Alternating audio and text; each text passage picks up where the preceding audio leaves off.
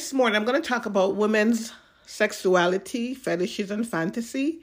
And this conversation was brought on by an article that I read, and it's kind of trending on YouTube in reference to an actress. I'm not going to mention her name. The article is public, mentioning her activities, what she did for her 50th birthday party.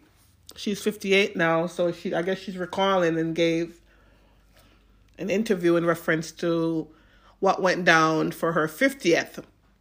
Veteran actress, known for her starring roles in classic black films like House Party and Baby Boy, has always exuded confidence when it comes to her sexuality that made for positive representation amongst women of certain age. That would be in my age group. She's 59 now. Now at 59, she's clearly still enjoying herself in the bedroom based on her recent revelation of experiencing a threesome with two men on her 50th birthday. This article was written 6 days ago. She told the carnally candid story during a recent sit-down with the ladies of some show, podcast. She was on a podcast, somebody's podcast. I don't want to mention people's... let me just call, because everybody knows. Angela Yee's podcast. She was on Angela Yee's podcast. The topic came down to typical threesome expectations, which for most heterosexual couples would involve one man and two women. She, however, spoke to the more taboo tryst of a threesome involving two men and a woman, sharing her own experience and even describing it as doing the salsa with two really good dancing partners. So that's how she described her threesome. She break down the dynamics of the guy threesome below, which I'm not going to really get into it, but you kind of get an idea. It was never like, so this is her statement, it was never like them together. They were flip-flop with me. One would please me, then he'd pass me to the other, and one would kiss me, and then he would spin me around for the other. It was like a beautiful dance. Whatever. She went on to add that it never got awkward with all three going out to breakfast the next morning. So she compared her experience, threesome experience, and what like a dance, I guess she was saying. I don't know. Anyway, I want to talk about this with women, especially older women. And I think, I'm thinking that, again, everybody has, I don't knock people's sexual preferences or when it comes to fetishes and fantasies, but, and as you know, as women get older, especially when we hit our 50s, we tend to crave sex more and want sex more. So it's a natural process that women go through, and that feeling of wanting it more and wanting the excitement. But I want to talk about how having sex is a sacred thing. And when I say it's a sacred thing, I'm still old-fashioned. I still believe that it's supposed to be done between two people. When I say two people, not involving anybody else in the bedroom. Now, a lot of women, like I said, older women, they're single, and what they want is sex. So if that's what it is, that's what it is. But at some point in time, when you get older and you look back on it, you're going to ask yourself, was it even worth doing all of that? Because as I get older, I'm looking back at things that I've done in my 40s and 30s and even 20s, and I'm like, was it even worth it? Was that even worth it? I mean, I think maturity doesn't have anything to do with age, I'm realizing now. And sexual desires don't have anything to do with age. Not that it should have anything to do with age, but I'm saying when it comes to evolving, and I'm talking about on a spiritual level, I think most of us won't make it. And you know why we won't make it? Because of our desires. Most of us won't make it. You're wondering sometimes why you're searching you're in life and you're searching and you're wondering why you can't get to a certain level in life. You're stagnant.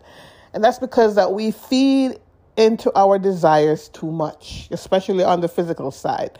Now we're spiritual beings living in a physical body. So we have the spiritual side and we have our physical side, and you have to feed both sides. Yes, you feed the spiritual side and you feed the physical side. But if you're constantly, what happens is if you feed one side too much, if you're indulging physically too much, you tend to drown out the spiritual side, which is your connection to God, Allah, higher power. If you drown that side out, then you really won't be able to stay in touch or in tune. You won't hear his voice, basically.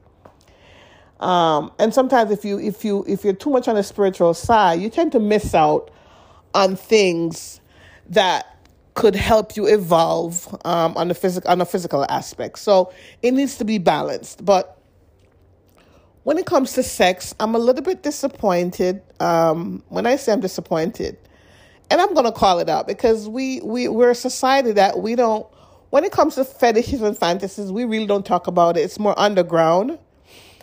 But I don't want it to be portrayed like she made a statement like it was something like she kept saying it was like some beautiful dance. No, it's not a beautiful dance. You're in the effing bed with two men grinding you. What is so beautiful about that? So I'm here to say, don't portray, because we have younger women and young girls. We want to raise them not thinking that they should be having threesomes. That's what they should be doing, having threesomes. So I'm calling her out because I don't appreciate the fact that she's labeled it as something beautiful. No, it's not. Sex is a sacred thing. And if you could find one person that you could enjoy it with, that is the blessing. That is the gift. It's not having sex with multiple people at a time, even though she was saying it was not at the same time. They pass her around like, I don't know. But, when it comes to setting an example, and we're old, and I'm 50 this year, and I've come a long way in my thinking when it comes to sex. And the reason why that is, and not that I like talking about it, but I've been celibate since 2012. And it was the best decision that I've made, because I've gone into myself and found out things about me that I needed to work on. And it took me being celibate to figure all that out. So I don't like how she portrayed this thing, her thirst, her fetish, her fantasy. She's portraying it like, it's some beautiful dance. No. So when young women hear it, they're going to think, okay, so it's okay. It's okay for us to have threesomes. No, it's not. Now, on the other side of that, ladies, listen up. Men aren't looking for women that or want women, or even want to know about women that do that stuff. So if you're the type of person that's getting in bed with multiple men at one time, you probably want to keep that to yourself and not let the man know. Whoever man you're interested in, or when you decide to settle down with one man, you don't want him to know that you've been doing stuff like that. Because if I was a man, I'm a woman, and I don't even want to know.